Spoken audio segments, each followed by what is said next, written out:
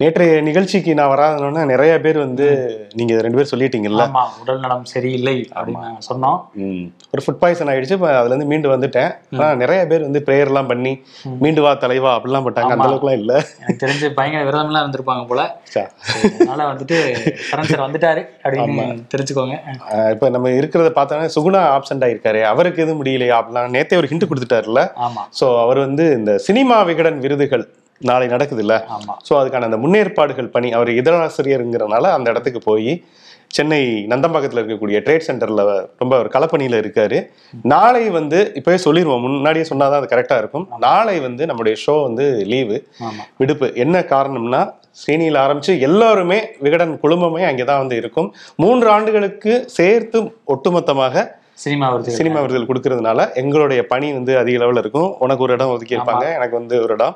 So வந்து முழு வீச்சா நாளைக்கு பார்த்தீங்கன்னா அங்கேயே தான் இருப்போம். அப்படிங்கிறதுனால ஒரு நாள் மட்டும் விடுப்பு வந்து கேட்டுக்கிறோம். ஸோ பொறுத்தருள்க, நாளை மறுநாள்ல இருந்து நம்ம வந்து சந்திப்போம். வெள்ளி சனி ஆட்டோமேட்டிக்கா வழக்கம் போல நிகழ்ச்சி நடைபெறும். ஓகே, ஒரு இன்ட்ரோ கொடுத்தாச்சு, அப்படியே நம்ம ஷோக்குள்ள போயிடலாம். இது சொல்றத சொல்லிட்டோம் ஷோ. ஒளிப்பதிவாளர் ரமேஷ் பாலாஜியுடன் நான் உங்கள் நண்பன் சரண் சீனிவாசன்.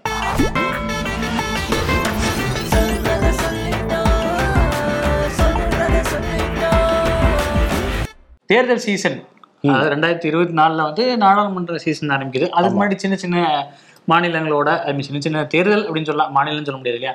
ஸோ 224 சட்டமன்ற தொகுதிகள் கொண்ட கர்நாடகாவுக்கு தேர்தல் சமயம் நெருங்கிருச்சு. ஆல்ரெடி பிஜேபி இப்போ வந்து ஆண்டுகிட்டு இருக்காங்க. ஸோ பிஜேபி சீசன் 2 அப்படின்னு வருமா, இல்லை வேற ஏதாவது கட்சிகள் வந்து ஆட்சியை பிடிக்குமா அப்படிங்கிறது தெரியல. பட் தேர்தல் அறிவிச்சிட்டாங்க இல்லையா, எப்போ? ஆமா, தேர்தல் வந்து இன்னைக்கு ராஜீவ்குமார் இருக்காருல்ல, தேர்தல் ஆணையர், தலைமை தேர்தல் ஆணையர், அவர் வந்து அறிவிச்சிருக்காரு. கர்நாடக சட்டமன்றம் நீங்க சொன்ன மாதிரி 224 அப்படின்னா அது வரக்கூடிய ஒரு நாடாளுமன்றத்துக்கான ஒரு முன்னோட்டம் மாதிரியே தான் இருக்கும்.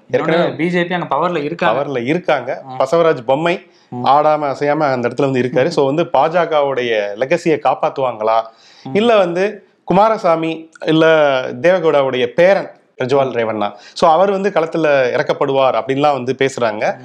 ஸோ இது ஒரு மிகப்பெரிய ஒரு போட்டியா இருக்க போகுதா, இல்ல பாஜக அவங்க தொடர்ந்து அங்க வந்து வரப்போறாங்களா அப்படிங்கிறது தான் இப்ப மிகப்பெரிய சவால். ஆனா ஒருத்தர் இப்பவே பிரச்சாரத்துக்கு ரெடி ஆயிட்டாராம். யாருன்னா ராகுல் காந்தி.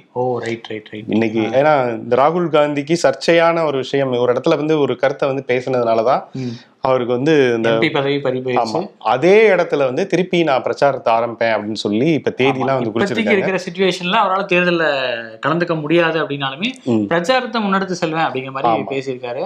ஸோ மே 10 தேர்தல் இங்க வந்து அனௌன்ஸ் பண்ணியிருக்காங்க. மே 13 ரிசல்ட் அனௌன்ஸ்மெண்ட் பண்ணிடுவாங்களாம். ஸோ ஏப்ரல் வந்து நாமினேஷன்ஸ் டேட்லாம் வந்து ஏப்ரல் 13 இருந்து ஏப்ரல் 20 வரைக்கும்.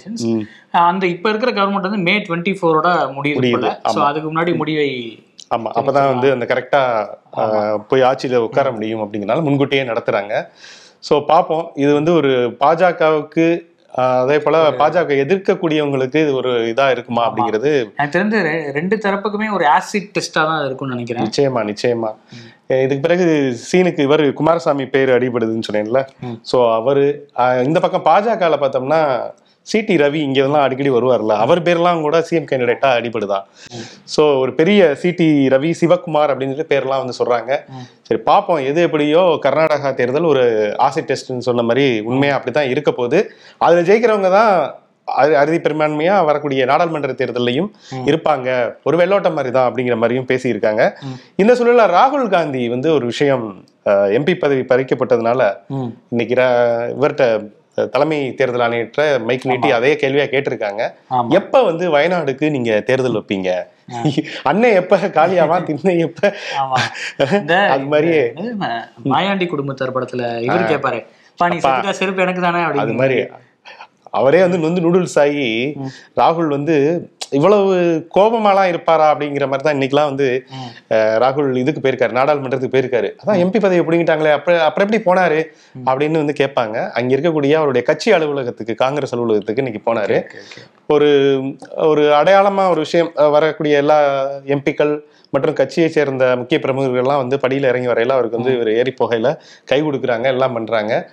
அவர் வந்து கார்த்தி சிதம்பரத்தை வந்து அப்படியே ஜஸ்ட் லைக் தட் கடந்து போயிட்டாரு. அப்படியே அவர் கையை நீட்டுறாரு கார்த்தி சிதம்பரம். நீ தானே நெட்ஃபிளிக்ஸ் பார்த்துட்டு விளையாண்டுட்டு பொழுது இன்னைக்கு வந்து எனக்கு ஒரு ஆறுதலா ஒரு ட்வீட் கூட போடல அப்படிங்கிற மாதிரி ஒரு அவருடைய செயல் வந்து இருந்தது. எல்லாருமே அப்படிதான் டீகோட் பண்றாங்க. ராகுலுக்கு இவ்வளவு பெரிய பிரச்சனை இருக்கு, ஒரு 8 வருடங்கள் அவர் தேர்தலில் நிக்க முடியாது, இனிமே அவருடைய அரசியல் எதிர்காலம் என்ன ஆகுமோ அப்படிங்கிற ஒரு பெரிய கேள்விக்குறி இருக்கிற கட்டத்துல இவர் வந்து நெட்ஃபிளிக்ஸ்ல கூலா விளையாண்டுட்டு அதை வேற ஸ்கிரீன்ஷாட் எடுத்து ஷேர் வேற பண்றாரா? அதுதான் ரொம்ப இங்க எல்லாருக்குமே கடுப்பாகுது போல. இன்னைக்கு ராகுல் வந்து இப்படி பண்ணிருக்க கூடாது, என்னதான் இருந்தாலும் அவர் கட்சி உறுப்பினர் இல்லையா, ஒரு எம்பி இல்லையா, இப்படி வந்து புறக்கணிக்கலாமா? அடிக்கடி ஞாபகப்படுத்துங்க, சொல்லுங்க, அப்பதான் தெரியும் அப்படிங்கிற மாதிரி தான் போயிட்டு இருக்கு. ராகுல் காந்தி அவர் மேல வந்து இப்படி நடவடிக்கை எடுத்தாங்க சூரத் நீதிமன்றம், அதனால அவருடைய எம்பி பதவியே காலி. இதே மாதிரி வேற ஒரு எம்பிகளுக்கு இதே மாதிரி ஒரு பிரச்சனை இருந்திருக்கு. என்னன்னா நேஷனல் காங்கிரஸ் பார்ட்டி, நேஷனலிஸ்ட் காங்கிரஸ் பார்ட்டி, என்சிபி அப்படின்னு சொல்றாங்க, தேசியவாத காங்கிரஸ். ஆமா சரத்பவார் அவங்களோட பார்ட்டியில ஒரு உறுப்பினர். அவர் வந்து எம்பியா இருந்தார், முகமது ஃபைசல் அப்படின்னு சொல்லி. அவர் மேல வந்து ஒரு அட்டெம்ப்ட் மர்டர் சார்ஜ் வந்து ஃபைல் ஆச்சு. சோ அப்போ வந்து கேஸ் வந்து ஃபைல் ஆனோன்னா கேரளா ஹைகோர்ட்ல அந்த கேஸ் போயிட்டு இருக்கு அப்படின்னோன்னா அவரோட எம்பி பதவி ஆட்டோமேட்டிக்கா வந்து பிடுங்கப்பட்டது. பட் ஜனவரி மாசமே அந்த கேஸ் வந்து என்னாச்சுன்னா அவருக்கு தண்டனை கொடுத்திருந்தாங்க இல்லையா, அதை வந்து கேரளா ஹைகோர்ட் வந்து நிறுத்தி வச்சிருச்சு. சோ உடனே அவருக்கு வந்து ஜனவரி மாசம் நிறுத்தி வச்சோடனே இப்ப அவருக்கு எம்பி பதவி வந்து திரும்ப கொடுத்துட்டாங்க. அவருக்கு திரும்ப எம்பி ஆயிட்டார். ஏன்னா அவர் மேலதான் இப்ப அந்த கேஸ் இல்ல. சோ அது மாதிரி ராகுல் காந்திக்கு நடக்கலாம் அப்படின்னு சொல்லி நிறைய காங்கிரஸ்காரங்க வந்து நம்பிக்கையோட காத்திருக்காங்க. பட் அத ஒரு கேஸ் நடந்துச்சுன்னா இன்னொரு கேஸுக்கு நடக்கும் நம்ம சொல்ல முடியாது. அந்த கேஸ் வேற, இந்த கேஸ் வேற. பட் சட்டத்துல ஒரு முகாந்திரம் இருக்கு, ஒரு ஹோப் இருக்கு அப்படிங்கிறது வந்து நம்ம சொல்லிக்க வேண்டிய ஒரு விஷயம். ஆமா, ஒரு 30 நாளுக்குள்ள வந்து அவரு அந்த வழக்க மேல்முறையீடு எல்லாம் பண்ணி எப்படியாவது இதுல இருந்து வரணும் அப்படிங்கறதா காங்கிரஸோடைய நிலைப்பாடா இருக்கு. நீங்க சொன்ன மாதிரி அதனாலதான் வந்து வயநாடுக்கு இன்னும் டேட் அனௌன்ஸ் பண்ணல, இவங்களும் வெயிட் பண்ணிட்டு இருக்காங்க கமிஷன் அப்படிங்கிற மாதிரி தான் இருக்கு. ஆமா, கமிஷன் பொதுவா 6 மாசம் வரைக்கும் வெயிட் பண்ணுவாங்களாம். இவர் இன்னும் 30 டேஸ்ல போய் சட்ட ரீதியான நடவடிக்கைகள் எடுத்து அதை வந்து தள்ளுபடி பண்ணிட்டாங்கன்னா, ஏன்னா அது கீழமை எப்படி பார்த்தாலும் வந்து அவங்கள பொறுத்த வரைக்கும் அது வந்து உச்ச நீதிமன்றமோ உயர் நீதிமன்றமோ கிடையாது, ஒரு சூரத் நீதிமன்றம் அப்படிங்கிறதுனால அது வந்து ஒரு பெரிய பாதிப்பை உண்டு பண்ணாது அப்படிங்கிற மாதிரி தான் பாக்குறாங்க காங்கிரஸ். பார்ப்போம். ஏன்னா அசால்ட்டா இருந்தாங்கன்னு வச்சுக்கலாம், ஏற்கனவே காங்கிரஸை நம்பவே முடியாது. அது அவங்க வந்து சாப்பிட்டு சாவாசமா போராட்டம் பண்ணிக்குவோம், உலகத்திலேயே சனி ஞாயிறு லீவ் விட்டு போராட்டம் பண்ண ஒரே கட்சி இந்த 5 விரல் கட்சி தான் அப்படிங்கிற மாதிரி தான் இருக்கு. நாட்டுல என்ன எதுவுமே நடக்கலையா அப்படின்னு சொல்லிட்டு எல்லாமே அமைதியா போயிட்டு இருக்கே, எதுவுமே புதுசா திட்டம் எதுவும் கொண்டு வரலையா, பரபரப்பாக்குவோம் அப்படின்னு சொல்லி காலையில ஒரு தகவல் ஒண்ணு பார்த்தேன், எனக்கு உண்மையாவே கிதக்கிட்டு இருந்துச்சு. ஏன்னா இப்பெல்லாம் ஒரு 4-5 பேர் வந்து ஷார்ட்ஸ் போட்டு, சென்னையோடைய நிலவரம் அதான், காலையில இருந்தோடனே ஷார்ட்ஸ் டிஷர்ட் எல்லாம் போட்டு பாக்கெட்ல 5 பைசா இருக்காது, ஆனா வந்து ஒரு டீ குடிச்சிட்டு 10 ரூபா டீயா இருந்தாலுமே இது இருக்கா அப்படின்னு கேட்பான், பேடிஎம் கூகுள் பே அப்படின்னு சொல்லி. சோ இதுல வந்து இப்ப அதுக்குமே ஒரு ஆப்பு அப்படிங்கிற மாதிரி காலையில ஒரு செய்தி வந்து பார்த்தேன். ஆமா, என்னன்னா டிஜிட்டல் இந்தியா அப்படின்னு கொரோனா டைமுக்கு முன்னாடி ரீமோடேஷன் கலவரம் அதெல்லாம் நடந்ததுக்கு அப்பவே ஒரு டிஜிட்டல் இந்தியா அப்படிங்கறத வந்து கொடுத்துட்டாங்க இல்லையா. டிஜிட்டல் இந்தியா இஸ் பார்ன், பிரசவிச்சுட்டாங்க. ஆமா, புது இந்தியா பிறந்து விட்டது அப்படின்லாம் பேசினாங்க. மோடிஜி அவர்கள் வந்து ரொம்பவே நம்பிக்கையா இது அடுத்துதான் எதிர்காலம் அப்படின்லாம் பேசினாரு. அதுதான் உண்மையாவும் இருந்துச்சு. அதுக்கப்புறம் ஒரு பெரிய டிரான்சிஷன் நடந்துச்சுன்னு வைங்களேன், எல்லாரும் டிஜிட்டல்ல பே பண்ண ஆரம்பிச்சாங்க. நீங்க சொன்ன மாதிரி அந்த பேடிஎம் அந்த மாதிரியான விஷயங்கள்லாம் பூம் ஆச்சு, எல்லாமே நடந்துச்சு. எல்லாருமே இப்ப டிஜிட்டலுக்கு பழகிட்டாங்க. சொல்ல போனா நீ எப்படி பழகிட்டு இல்ல, இது உனக்கு நான் ஆப் வைக்கிறேன்னு சொல்லி. என்னன்னா 2000க்கு மேல பண பரிவர்த்தனை நடக்குது இல்லையா டிஜிட்டல் டிரான்சாக்ஷன்ல, அதுக்கு வந்து 1.1% வரி வந்து வைக்கப்படும் அப்படிங்கிற மாதிரி ஒரு குண்டை தூக்கி போட்டாங்க. சின்ன சதவீதம் தான் அப்படின்னாலுமே நம்ம அது ஒரு தேவையில்லாத காசு தானே, நான் காசு கொடுத்துட்டே போயிருவேன்ல அப்படின்னு. திருப்பி வண்டியை விடுறா அப்படின்னு சொல்லிட்டு செட்டியா சுதாரிச்சுட்டாப்ல, வண்டியை வந்து ஏடிஎம் பக்கம் விடு அப்படிங்கிற மாதிரி எல்லாரும் ஏடிஎம் நோக்கி. இன்னொன்னு நிறைய பேர் ஸ்டேட்டஸ் எல்லாம் போட்டிருந்தாங்க, இப்பதான் ஏடிஎம் கார்டே தேடணும் எங்க இருக்குன்னு தெரியல அப்படிங்கிற மாதிரி எல்லாம் பேசியிருந்தாங்க. பட் அவங்களுக்கு ஒரு நல்ல நியூஸ், ஒரு சின்ன நல்ல நியூஸ் மாதிரி இன்னொரு நியூஸ் ஒன்று வந்திருக்கு. என்னன்னா பேடிஎம் நிறுவனம் வந்து ஒரு அறிக்கை விட்டுருக்காங்க. என்னன்னா அவங்க இந்த மாதிரி இந்த டிரான்சாக்ஷன், டிஜிட்டல் டிரான்சாக்ஷன்ங்கிறது எங்களோட பயனர்களுக்கு வந்து முற்றிலும் இலவசம் தான், அதுல வந்து மாற்று கருத்தே இல்லை. அதனால எங்க வாடிக்கையாளர்கள் அந்த மாதிரி வரி எதுவும் செலுத்த தேவையில்லை அப்படிங்கிற மாதிரி ஒரு செய்தி வந்து விட்டுருக்காங்க. என்னன்னா இது வந்து டிஜிட்டல் டிரான்சாக்ஷன் எப்பவுமே எங்க இதுல ஃப்ரீ தான், இந்த கவர்மெண்ட் கட்ட வேண்டிய டாக்ஸை நாங்க பாத்துக்கிறோம் அப்படிங்கிற மாதிரி தான் அவங்க சொல்லியிருக்காங்க. பட் மத்த பணம் பரிவர்த்தனை முறைகளா இருக்கும் இல்லையா, அந்த கூகுள் பேவா இருக்கட்டும், இல்ல அதுக்கெல்லாம் என்ன பண்ணணும் அப்படிங்கிறது இன்னும் தெளிவில்லை. மேபி அவங்கள ஏதாவது சொல்லலாம். பட் இது ஒரு சின்ன அமௌண்ட் தான் டாக்ஸேஷன்னாலுமே இது ஒரு நம்ம ஒரு ஆபத்தா தான் நம்ம பார்க்கணும். ஏன்னா முற்றிலும் ஃப்ரீ அப்படின்னு ஒரு வாக்கு கொடுத்தா இந்த ஸ்கீம்குள்ளேயே நம்ம வந்தோம். இப்போ கிரெடிட் கார்டு எல்லாம் நமக்கு வாங்குறாங்க இல்லையா, lifetime free card sir அப்படிம்பாங்க. நம்ம உள்ள போனோம்னா ஒரு வருஷம் கழிச்சு பணம் கிடைச்சு ஹிடன் சார்ஜஸா வந்து சொல்லுவாங்க. ஸோ அதுக்கு வந்து சிக்கல் அப்படிங்கறதுனால இதை நம்ம கொஞ்சம் கவனமா தான் இருக்கணும். தேசிய பரிவர்த்தனை கழகம் என்ன சொல்லியிருக்காங்கன்னா, இப்ப கடைசி நேர இதா ஒரு குழப்பமான ஒரு விஷயமா, இது வந்து இந்த வியாபாரிகள் இருக்காங்கல்ல, அவங்களுக்கு மட்டும்தான் இது பொருந்தும், மக்கள் வந்து பயப்பட வேணாம் அப்படிங்கறத மட்டும் இப்ப வந்து அவசர கதியில சொல்லியிருக்காங்க. ஸோ வியாபாரிகளுக்குன்னா அவங்க இப்படி 1.1% வந்து கொடுத்துட்டே போனா அது யார் தலையில விடியும்? இன்னொன்னு, இப்போ வரைக்குமே சின்ன சின்ன இடங்கள்ல என்ன பண்றாங்கன்னா, டிஜிட்டல் டிரான்சாக்ஷன் நாங்க பண்றோம் அப்படின்னா அதுக்கு நீங்க வந்து எக்ஸ்ட்ரா பணம் கட்டுங்க அப்படின்னு 2% எக்ஸ்ட்ரா ஆகும் அப்படின்லாம் சொல்றாங்க. அது வந்து முறையில ஆனா கேக்குறாங்க அந்த மாதிரி. அப்ப நீங்க இந்த மாதிரி வியாபாரிகளுக்கு டைரக்ட் டாக்ஸ் போட்டா அதை மக்கள்கிட்ட தான் அவங்க வசூலிப்பாங்க இன்டைரக்டா. ஸோ அது வந்து இது என்ன கொஞ்சம் கொஞ்சமா போயிட்டு கடைசியில நம்ம பாக்கெட்டுக்குள்ள வச்சிருக்கிறது கூட வரி கட்டணும் அப்படிங்கிற அளவுக்கு தான் இந்த நாட்டோட நிலைமை போயிட்டு இருக்கும் போல. ஸோ ஓகே, ரொம்ப வேதனையா தான் இருக்கு. அதே போல இன்னொரு தகவலும் ஒன்று வந்துச்சு காலையில. ஃபர்ஸ்ட் இந்த அதிர்ச்சினா, அடுத்து வந்து இந்த தேசிய உணவு பாதுகாப்பு தரக்கட்டுப்பாட்டு ஆணையம் வந்து தயிர் இருக்குல்ல, தயிர்னு ஒரு பாக்கெட் நம்ம ஆவின் பால் இதெல்லாம் வரும், அதுல வந்து தாஹி அப்படிங்கிற பேர்ல தஹி. ஆமா, தஹி ஆக்சுவலா ஹிந்தில வந்து தஹி அப்படிம்பாங்க. தஹி பூரிலாம் நம்ம சாப்பிடுவோம். அப்பதான் தெரியும் அது தஹி பூரின்னா என்னன்னே தெரியாம இருந்துட்டு அதை வெள்ளையா ஊத்தி கொடுத்தோன்னா தான், ஓ இதுதான் தயிர் தான் அப்படின்னு சொல்லிட்டு.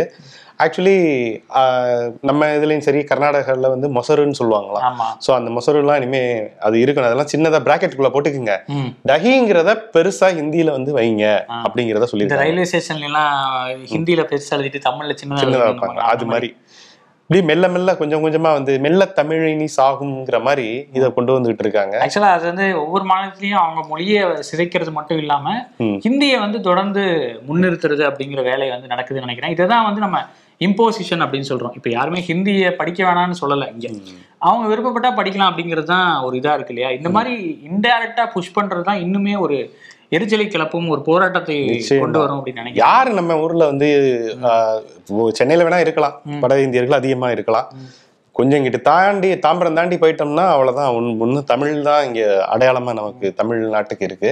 அப்படிங்கிறப்ப தஹி அப்படின்னு சொல்லிட்டு பெரிய எழுத்துல வைக்கணும், அது ஹிந்தியில வைக்கணும் அப்படிங்கிறது யாருக்கு இது சொல்றாங்க அப்படிங்கிறது தெரியல. எப்படி மெல்ல எங்கெங்க கேப் கிடைக்குதோ, சைக்கிள் கேப்ல ஆட்டோ ஓட்டுறதுன்னு சொல்லுவாங்கல்ல, அது மாதிரி கேப்ல கிடா வெட்டுறது அப்படிங்கிறதுனா இதுதான்.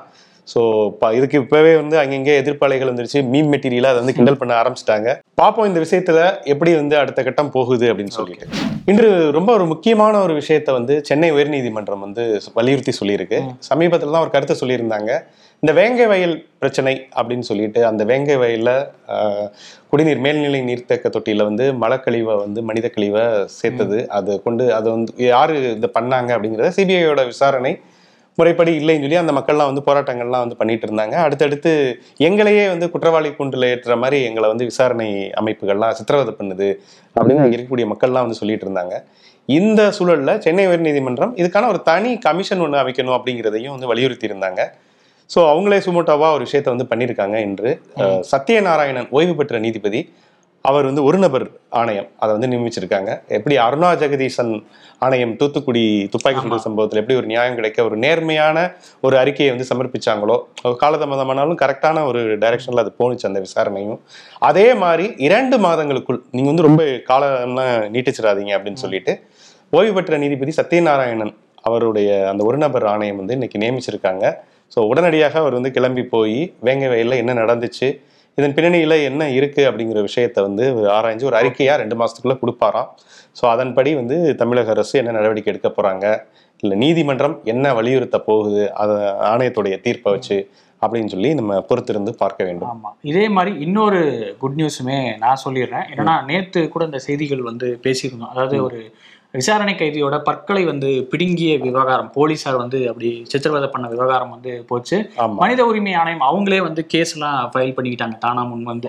ஸோ அந்த மாதிரி அதுல பாதிக்கப்பட்டவங்க வந்து ரொம்ப கோரிக்கைலாம் வச்சிருந்தாங்க. அது செஞ்சது யாரு அப்படின்னா உதவி போலீஸ் சூப்பரண்டு பல்வேறு சிங்கு அப்படிங்கிற மாதிரி நேற்று கூட நம்ம பேசியிருந்தோம். இப்போ ஒரு நற்செய்தியா என்னன்னா முதலமைச்சர் மு.க. ஸ்டாலின் வந்து அந்த காவல் அதிகாரி வந்து சஸ்பெண்ட் பண்ணியிருக்காரு. ஸோ சஸ்பெண்ட் பண்ணி இந்த புகார் வந்து விசாரிக்கப்படும் அப்படிங்கிற மாதிரிலாம் சொல்லியிருக்காங்க. ஓகே. ஸோ இது வந்து ஒரு நல்ல நடவடிக்கையாக தான் பார்க்கப்படுது. அவங்களுக்கு வந்து என்ன ஒருவேளை அவர் மேலே தப்பு இருந்தால் இன்னும் சீரியஸான நடவடிக்கை எடுக்கும். ஆமா, கிட்டத்தட்ட ஒரு 10க்கும் மேற்பட்ட 2 இலக்கம் 3 இலக்கம் கூட சொல்றாங்க. அத்தனை பேருக்கு வந்து அவர் பல்லு பிடுங்கி இருக்காரு. இப்பதான் அவர் வந்திருக்காரு, 73 RRன்னு சொல்லுவாங்க. ஆமா. ஸோ ரொம்ப இப்பதான் சமீபத்துல பதவிக்கு வந்தவர். ட்ரெயினியா இருந்து இப்பதான் வந்து ஒரு முதல் முறையாக போஸ்டிங் அம்பாசமுத்திரத்துல ஏஎஸ்பியா போஸ்டிங்ல இருக்காரு. ஆரம்பமே எப்படின்னா இவர் வந்து இப்படியே பழகிட்டாருன்னு வச்சுங்களேன். அது வந்து ரொம்ப ஒரு கொடூரமான ஒரு விஷயமா இருக்கும். இவர் மாதிரியான ஆட்கள் தான் என்கவுண்டர் மாதிரியான விஷயங்களை ஜஸ்ட் லைக் தட் பண்ணிட்டே இருப்பாங்க. ஸோ ஆரம்பத்திலே ஒரு கிடுக்கிப்படி இருக்க வேண்டும். என்னதான் தவறு செஞ்சிருந்தாலும் அது சட்டத்தின் மேற்பார்வையில சட்டத்தின் கையில கொடுக்கணும். அப்படிதான் வந்து தண்டனைகள்லாம் கொடுக்கப்படணும். இப்படி வந்து பல்லு பிடுங்கினாங்கன்னா குற்றம் செய்யாதவங்க கூட அதுக்கு பயந்துட்டு அவன் ஒத்துக்கிற அளவுக்கு தான் ஆயிடும். ஸோ இது வந்து ஒரு தவறான ஒரு போக்கு. இதுக்கு இன்னைக்கு முதல்வர் சொன்ன மாதிரி மிக கடுமையான நடவடிக்கை தான் நிச்சயமா எடுப்போம். இங்க வந்து அந்த மாதிரி பாரபட்சம்லாம் சமரசம் எதுவும் செய்து கொள்ள மாட்டோம் அப்படின்னு சொல்லி இன்னைக்கு என்னன்னா இது ஆக்சுவலி எடப்பாடி இந்த மாதிரியான விஷயங்கள்லாம் பேசுவாரு அப்படின்னு சொல்லிட்டு எதிர்பார்த்தாங்க இன்னைக்கு சட்டசபையில. ஆனா எடப்பாடி ஃபுல்லா அந்த எம்ஜிஆர் மோட்ல இருந்து இன்னும் வரல போல. இன்னும் இந்த தொப்பி தலைக்கு மேல கிரீடம் மாதிரி இருக்குன்னு நினைச்சிட்டு இருக்காரு போல. ஸோ இன்னைக்கு காவல்துறை மீதான அந்த விவாதம் கவன ஈர்ப்பு தீர்மானத்துல இதை வந்து முதல்வர், ஏன்னா அவர் தானே போலீஸ் மந்திரி, ஸோ சொல்லியிருக்காரு. பார்ப்போம். ஒவ்வொரு வாட்டியும் இது மாதிரி தான் சொல்றாங்க. ஆனா எங்கேயாவது ஒரு காலுக்கடியிலே ஒரு கலை வந்து முளைச்சிருது, பல்வீர் சிங் மாதிரி. பார்ப்போம் என்ன மாதிரியான நடவடிக்கை முதல்வர் எடுக்கிறாரு அப்படின்னு சொல்லிட்டு. ஒரு நாயகன் உதயம் ஆகிறான் அப்படின்னு கூட பேசியிருந்தோம். ஆமா, அதாவது நீங்க சொன்ன மாதிரி எம்ஜிஆர் கெட்டப்ல பலபலன்னு எடப்பாடி வந்து போஸ்ட்லாம் கொடுத்து பயங்கர வைரல்லாம் ஆயிட்டாரு. நிறைய பேர் அவங்கள வச்சு மீம் எல்லாமே பண்ணிட்டாங்க ஆல்ரெடி. இப்ப என்னன்னா அந்த நேற்று அந்த உத்தரவு வந்துச்சு இல்லையா, சென்னை ஹைகோர்ட் நீதிபதி குமரேஷ் பாபு கொடுத்த உத்தரவு மூலமா பொதுச் செயலாளர் முடிவுகளை அறிவிக்கலாம் அப்படின்னு சொல்லி அந்த முடிவு அறிவிச்சு இதெல்லாம் நடந்துருச்சு. அதுக்கு எதிர்த்து ஓபிஎஸ் தரப்பு போட்ட மனு வந்து இன்னைக்கு ஆக்சுவலா விசாரணைக்கு வரதா இருந்துச்சு. பட் அது நடக்கல. என்ன நடந்துச்சு? என்னன்னா தனி நீதிபதி அவர் வந்து என்ன சொல்லியிருக்காருன்னா நாளை அந்த விசாரணை இருக்கும் அப்படின்னு சொல்லிட்டு. ஏன்னா ஒரு ஆள் கிடையாது, மனோஜ் பாண்டியன், ஜேசிடி பிரபாகர், வைத்திலிங்கம் மொத்தமே 4 பேர் தான் இருக்காங்க ஓபிஎஸோட சேர்த்து. எந்த பயமும் கிடையாது, எங்களுக்கு வேற வேலையும் இல்லை, சும்மா தான் இருக்கும். ஸோ வந்து தொடர்ந்து மேல்முறையீடு அப்படிங்கிற ஒரு விஷயம் இருக்கிற வரைக்கும் எங்களுக்கு கவலையே இல்லை அப்படின்னு. ஆனா உள்ளுக்குள்ள வந்து பயங்கரமா வந்திருக்கும். ஓபிஎஸ் உடைய நடவடிக்கை எல்லாம் இப்ப சமீபமா அப்படித்தான் இருக்கு. ஸோ இது கிட்டத்தட்ட கையறு நிலையில தான் இருக்காரு. கடைசிக்கு வந்து எனக்கு தெரிஞ்சு கட்சி உறுப்பினராக சேர்த்திக்கவங்கன்னு சொல்லுவான்னு. ஆமா, டெம்போ வச்சுலாம் கடத்திருக்கேங்க அப்படிங்கிற மாதிரி ரொம்ப இறங்கி வந்துருவாரு அப்படிங்கிற மாதிரி தான் போயிட்டு இருக்கு. ஆனா அவரு சசிகலா அண்ட் டிடிவி பக்கம் ரூட் எடுக்கிற மாதிரி தான் தகவல்லாம் வந்துட்டு இருக்கு. ஸோ இந்த 4 பேருடைய வழக்குகள் எல்லாம் சேர்த்து 2 நீதிபதி அமர்வுகளுக்கு வருது. மகாதேவன் மற்றும் முகமது சபீக் அப்படின்னு சொல்லிட்டு 2 பேரோட அமர்வு நாளைக்கு ஆமா அவங்க வந்து பட்டியலிட்டு இருக்காங்க. ஸோ அதுல இவங்க மேல்முறையீடு இவங்க விஷயங்கள் இவங்க தரப்பு சொன்ன இதெல்லாம் ஏற்றுட்டு இதை தள்ளுபடி பண்ணுவாங்களா அப்படிங்கிறது கிட்டத்தட்ட அதுக்கான சாத்தியங்கள் ரொம்ப கம்மி அப்படிங்கிறது தான் சட்ட வல்லுநர்கள்லாம் சொல்றாங்க. இருந்தாலும் தன் முயற்சியில் சற்றும் மனம் தளராத விக்ரமாதித்யன் மாதிரி ஓபிஎஸும் வந்து விடாமுயற்சி அப்படின்னு சொல்லிட்டு பண்ணிட்டு இருக்காரு. விஸ்வரூப வெற்றி கிடைக்குமாங்கிறத நம்ம நாளைக்கு பார்ப்போம். இல்ல திருப்பியும் வந்து அவங்களுக்கு ஒரு என்டர்டைன்மெண்ட் வேணுமா இல்லையா, ஓகே இன்னொரு நாளைக்கு வந்து தள்ளி வச்சிருவோம் சொல்லி ஒத்தி வச்சு விளையாடுவாங்களா அப்படிங்கிறது நாளைக்கு தெரிஞ்சிடும். பார்ப்போம். நாளைக்கும் கண்டென்ட் இருக்கு. இந்த கண்டென்ட் இது வந்து தினத்தந்தியில சிந்துபாத் மாதிரி தொடர்கதையாவே போயிட்டு இருக்கும் போல. இன்னைக்கு நம்ம ஆல்ரெடி பேசணும் இந்த சட்டசபையில இந்த போலீஸ் தொடர்பான பல்பீர் சிங் தொடர்பான விஷயம் நடந்துச்சுன்னு. அது இல்லாம சில முக்கியமான சம்பவங்களும் அங்க வந்து அரங்கேறிச்சு. சட்டசபையில நடந்தாலே நமக்கு கண்டென்ட் தான் அப்படிங்கிற மாதிரிதான் சில விஷயங்கள் வந்து நடக்குது இல்லையா. இன்னொரு முக்கியமான விஷயம் நடந்திருக்கு. என்னன்னா சபாநாயகர் அப்பாவை வந்து அதிமுக கொறடாவான எஸ்பி வேலுமணி வந்து சந்திச்சிருக்காரு. ரைடு அவர் தான் எஸ்பி வேலுமணி போய் சந்திச்சிருக்காரு. என்னன்னா அவர் ஒரு கோரிக்கை வச்சிருக்காரு. என்ன அப்படின்னா எதிர்கட்சி துணைத் தலைவர் இருக்கையை வந்து ஆர்பி உதயகுமார் அவர்களுக்கு நீங்க கொடுக்கணும் அப்படின்னு சொல்லி. ஓகே, பக்கத்துல உட்கார்ந்து இருக்காங்க. அது வந்து பொறுக்கல போல. ஏன்னா அன்னைக்கு அவ்வளவு ஆக்ரோஷமா இபிஎஸ் வந்து பேசையில ஓபிஎஸ் வந்து சிரிச்சுக்கிட்டு உட்கார்ந்துட்டு இருந்தார் பக்கத்துல. விட்டா 2 பேரும் கட்டி உருண்டு சண்டை போடுவாங்க அப்படிங்கிற மாதிரி. ஆக்சுவலி அவருக்கு ஈக்குவலா இவரும் வந்து பேசியிருந்தாருன்னா உண்மையாவே தள்ளுமுள்ள ஆயிரும் போல. நமக்கு ஒரே பதட்டமா இருக்கு. ஆமா. சோ பக்கத்துல இருக்கக்கூடிய அந்த இருக்கைய எப்படியாவது பிடிங்கிருங்க அவர் தான் ஏடிஎம்கே இல்லையே அப்படிங்கிறத எஸ்பி வேலுமணி தரப்பு போய் நைஸா சொல்லியிருக்கு. இங்க ஒரு பக்கம் எடப்பாடி அவர்களோட எம்ஜிஆர் போட்டோ ஷூட் நடந்துட்டு இருக்குன்னா அந்த பக்கம் காயும் நகர்த்திட்டு இருக்காரு அப்படிங்கிற மாதிரிதான் நமக்கு தெரியுது இல்லையா? ஆமா ஆமா. ஆனா இது அப்பாவை ரசிக்க மாட்டாரு. அப்பா வந்து நான் ஒரு சபாநாயகரா ஒரே ஒரு விஷயம் சொல்லிக்கிறேன், அவர் இன்னும் அபிஷியலா அந்த இடத்துலதான் இருப்பாரு. ஏன்னா ஏற்கனவே சொன்னார்ல, அவர் முன்னாள் முதல்வருங்க, அந்த முறையில தான் நான் அவர்கிட்ட சொன்னேன், நீங்க ஏன் அவரை அதிமுகவா பாக்குறீங்க, முன்னாள் முதல்வருங்கிற முறையில அவரை பேச விட்டேன் அப்படிலாம் சொல்றாருல. சோ அவருக்கு ஒரு என்டர்டைன்மெண்ட். ஓகே பாப்போம், எல்லாருக்கும் பாக்குற நமக்கும் ஒரு என்டர்டைன்மெண்டா தான் போயிட்டு இருக்கு. இன்னொரு சம்பவம் நடந்துச்சு இல்லையா? ஆமா, இன்னைக்கு துரைமுருகன் விளாசுன்னு சென்டிமெண்டா ஊர் பக்கம்லாம் சொல்லுவாங்க, ரொம்ப நெஞ்ச நக்கிற மாதிரி பேசாதீங்க அப்படின்னு சொல்லி, அது மாதிரிதான் இன்னைக்கு பேசியிருந்தாரு. ஒரு ஃபுல்லா அந்த அவினாசி திட்டம் இதெல்லாம் நடந்தாய் வாழை காவேரி எல்லாம் நீங்க கொண்டு வந்தீங்க, நீங்க பேர் வச்சீங்க, ஆனா அதுக்கு சோறு வச்சீங்களா? ஆனா நான் தான் இது உங்களுடைய மாற்றாந்தாய் மனோபாவத்தோட பார்க்காம மாற்றான் வீட்டு தோட்டத்து மல்லிகை மணக்கும் அப்படிங்கிற மாதிரி நாங்க அந்த தொடர்ந்து செயல்படுத்தணும். அவினாசி திட்டம்லாம் இன்னும் ஒரு மாசத்துக்குள்ள எல்லா தண்ணியுமே வந்துரும். அவினாசி திட்டம், அதனால எந்த இதுமே நீங்க இது பயப்பட வேணாம் அப்படிங்கிற மாதிரி எல்லாம் பேசிட்டு இருந்தவர். ஏன்னா ஒவ்வொரு துறைக்கான அந்த ஸ்பெஷல் இதுலதான் கோட்டால தான் பேசிட்டு இருக்காங்க. இன்று அவர் முறை வந்துருச்சு. சரி, என்னதான் அப்படி பேசுவாரு அப்படின்னு பார்த்தா தன்னிலை மறந்து ரொம்ப நெகிழ்ந்து ஒரு விஷயத்த பேசினாரு. அது சில பேர் ரசிச்சாங்க, சில பேர் சிரிச்சாங்க. விசுவாசி அப்படின்னு சொல்லிட்டு என்னுடைய கல்லூரையில எழுதி வைங்க, அதாவது தீவிர கோபாலபுரத்து விசுவாசி அப்படின்னு சொல்லிட்டு. உதயாவோட சேர்ந்து நான் கவர்னரை பார்க்க போயிருந்தேன். அப்ப உங்களுக்கு எவ்வளவு வயசு அப்படின்லாம் என்னை கேட்டாரு. அப்ப நான் சொன்னேன், எனக்கு 80 ஆகுது, ஆனாலும் நான் 100 தொட்டு விடுவேன், எனக்கு கான்பிடென்ட் இருக்கு அப்படின்னு சொல்லிட்டு, ஐ ஆம் நியரிங் 80 பட் ஐ ஆம் கிராசிங் 100 டெஃபினெட்லி அப்படின்லாம் நான் சொன்னேன். சொல்லிட்டு அங்கேயே சொன்னேன், உதயா சிஎம்ஆ இருக்கையிலையும் நான் அமைச்சரா இருப்பேன் அப்படின்னு சொல்லிட்டு இங்க சொல்றாரு. ஏன் இன்பநிதி சிஎம், அதாவது இன்பநிதி இருந்தாலுமே நான் அதுல மினிஸ்டரா இருப்பேன் அப்படிங்கிற மாதிரி. அப்ப அவரே ஹிண்ட் கொடுக்குறாரு. அவரே எல்லாமே இது ஒரு குடும்ப அரசியல் தான் அப்படிங்கிற மாதிரி இன்னைக்கு ஹிண்ட் கொடுத்துட்டாரு. சோ என்னுடைய கல்லறையிலேயே தீவிர கோபாலபுரத்து விசுவாசின்னு எழுதி வைங்க அப்படின்னு சொல்லிட்டு ரொம்ப சென்டிமெண்டா அப்படியே ஒரு மாதிரி பேசி முடிச்சாரு. இத ரசிச்சாங்களா அதிமுக, எதுக்கு இவர் சுயபுராணம் எல்லாம் பாடிட்டு இருக்காரு அப்படின்னு சொல்லிட்டு அதிமுக இல்ல திமுகலே சில பேர் ரசிச்சாங்களா அப்படிங்கிறது தெரியல. அந்த அளவு தான் இந்த ஸ்பீச்சோட கண்டென்ட் இருந்துச்சு.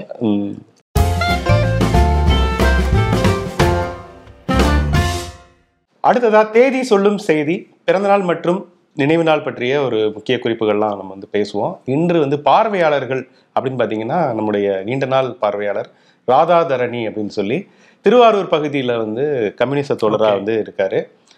வேற யாரும் இல்ல, ராஜமுருகன் இருக்காருல்ல, இயக்குனர் ராஜமுருகன், அவருடைய ஓட்டுநர் அவரு. ஸோ அவர் ஷோலாம் பார்த்து அப்பப்ப குறும்பா சில விஷயங்கள்லாம் பேசுவார். கொஞ்சம் இளம் வயது தான், ஆக்டிவா சில விஷயங்கள்லாம் பண்ணிட்டு இருக்காரு. நம்ம ஷோல கூட இதுக்கு முன்னாடி இம்பர்ஃபெக்ட் ஷோலாம் கூட பேசியிருப்போம் அவரை பத்தி. அவர் ஊர்ல இந்த மாதிரி வேலைகள்லாம் பண்றாருன்னு சொல்லி. அவருக்கு இன்று பிறந்தநாள். ஸோ வாழ்த்து சொல்லிடலாமே அப்படின்னு சொல்லிட்டு ராதாதரணிக்கு இனிய பிறந்தநாள் நல்வாழ்த்துக்கள் சொல்லிக்குவோம். அதே போல இன்று செலிபிரிட்டி அப்படின்னு பார்த்தோம்னா சுதா கோங்கரா அவங்களுக்கு பிறந்தநாள். இயக்குனர் டைரக்டர் மணிரத்னமோட உதவி இயக்குனராக அவங்க தன்னோட கரியரை ஆரம்பிச்சாங்க. இறுதி சுற்று அப்படிங்கிற ஒரு படம் மூலமா அவங்களுக்கு பிரேக் கிடைச்சது அப்படின்னு சொல்லலாம். அதுக்கு முன்னாடி துரோகி அப்படிங்கிற ஒரு படம் கூட எடுத்திருந்தாங்க. பட் இறுதி சுற்று அவங்கள ஒரு இந்திய அளவுல கூட ஒரு ஃபேமஸ் ஆக்குன ஒரு படம் அப்படின்னு சொல்லலாம். அதுக்கப்புறம் சூரரை போற்று சூர்யா வச்சு எடுத்தாங்க. அந்த படமும் ஒரு மிகப்பெரிய வெற்றி. இன்ஃபேக்ட் அதுதான் ஒரு புது பாத்தே உருவாக்கிச்சு அப்படின்னு சொல்லலாம். அதாவது தியேட்டரை தாண்டி ஓடிடியில வெளியான ஒரு பெரிய படம், பெரிய நடிகரோட படம் அப்படின்னு கூட சொல்லலாம். அதுக்கப்புறம் நிறைய படங்கள் அந்த மாதிரி வெளியாகி வரவேற்பு பெற்றுச்சு. ஸோ இப்போ சுதா கோங்கரா சூரரை போற்று படத்தையே ஹிந்தியில ரீமேக் பண்ணிட்டு இருக்காங்க. அக்ஷய்குமார் நடிச்சிட்டு இருக்காரு.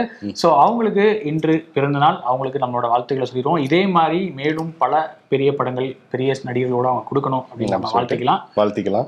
அப்புறம் இன்னைக்கு இறப்பு அப்படின்னு பார்த்தோம்னா, இன்னைக்கு ஒரு பாஜக எம்பி கிரீஷ் மகாஜன் அப்படிங்கிறவர் காலமாயிருக்காரு என்று, மகாராஷ்டிராவை சேர்ந்தவர். ஸோ அவர் ஆன்மா சாந்தியடைய பிரார்த்தனை செய்வோம். அப்புறம் சுப்புடு அப்படின்னு சொல்லிட்டு கர்நாடக இசையில அதை பத்தி ரொம்ப தீவிரமா விமர்சகர் அப்படின்னு சொன்னா, என்னுடைய நான் அந்த பத்திரிகை துறைக்கு வரையில பார்த்தோம்னா சுப்புடு அப்படிங்கிற அந்த பேரை கேட்டாலே கர்நாடக இசையில இருக்கக்கூடியவங்க கொஞ்சம் நடுங்குவாங்க. ஸோ அதை பத்திரிகைகள்லாம் தொடர்ந்து விகடன்லாம் சுப்புடு பக்கம்லாம் வந்துட்டு இருந்தது.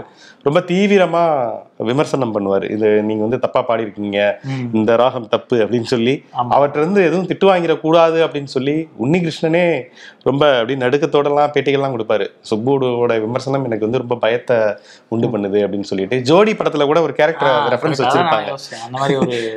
வச்சிருப்பாங்க சுப்புடு மாதிரியே ஒரு கேரக்டரை. ஸோ சுப்புடு அவருடைய இந்த கர்நாடக இசை மேல இருக்கக்கூடிய அந்த ஆர்வம், பத்திரிகையிலையும் ரொம்ப தீவிரமா எழுதிட்டு இருந்த ஒரு மனிதர். ரொம்ப வயசான காலத்திலையும் ரொம்ப தீவிரமா இயங்கிட்டு இருந்தாரு. ஸோ அவரை இந்த நாள்ல நம்ம வந்து நினைவுபடுத்திக்குவோம்.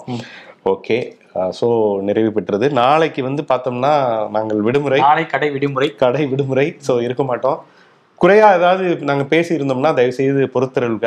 நிறைய வேலை பழுக்களுக்கு நடுவில் தான் வந்து இந்த ஷோவை பண்றோம். நாளை அவுட்டோர்ல இருக்கிறதுனால, வெளியிடத்துல இருக்கிறதுனால தான் பண்ண முடியல. ஆக்சுவலி பேசணும், நானும் சுகுணாவும் வந்து அங்கே ட்ரேட் சென்டர்லயே. பட் அது எந்த அளவு பாசிபிள் அப்படின்னு தெரியல. ஏன்னா நிறைய விருந்தினர்கள், நிறைய பேர்ல கவனிக்க வேண்டியிருக்கு. ஆமா, கிட்டத்தட்ட 3 ஆண்டுகளா. ஸோ ஒட்டுமொத்த திரையுலகத்துல ஒரு பாதி பேராக இங்க வந்துருவாங்க. ஸோ அவங்களை கவனிக்கிறது, அவங்களை இயற்கை வசதி செஞ்சு கொடுக்கறது போன்ற விஷயங்கள் பேக்எண்ட்ல அவ்வளோ வேலைகள் போகுங்கிறதுனால அங்கே போய் ஷோ பண்ணிட்டு இருந்தா நல்லா இருக்காது, எடிட்டிங்கும் பிரச்சனையா இருக்கும் அப்படிங்கிறதுனால அதை வந்து விடுப்பு எடுத்துடலாம் அப்படின்ட்டு ஒரு கனத்த இதயத்தோட தான் நாங்கள் இந்த ஒரு நாள் விடுப்பு அப்படிங்கிற விஷயத்த வெள்ளிக்கிழமை உங்களை சந்திப்போம். அதுவரை விடைபெறுவது உங்கள் சரண்.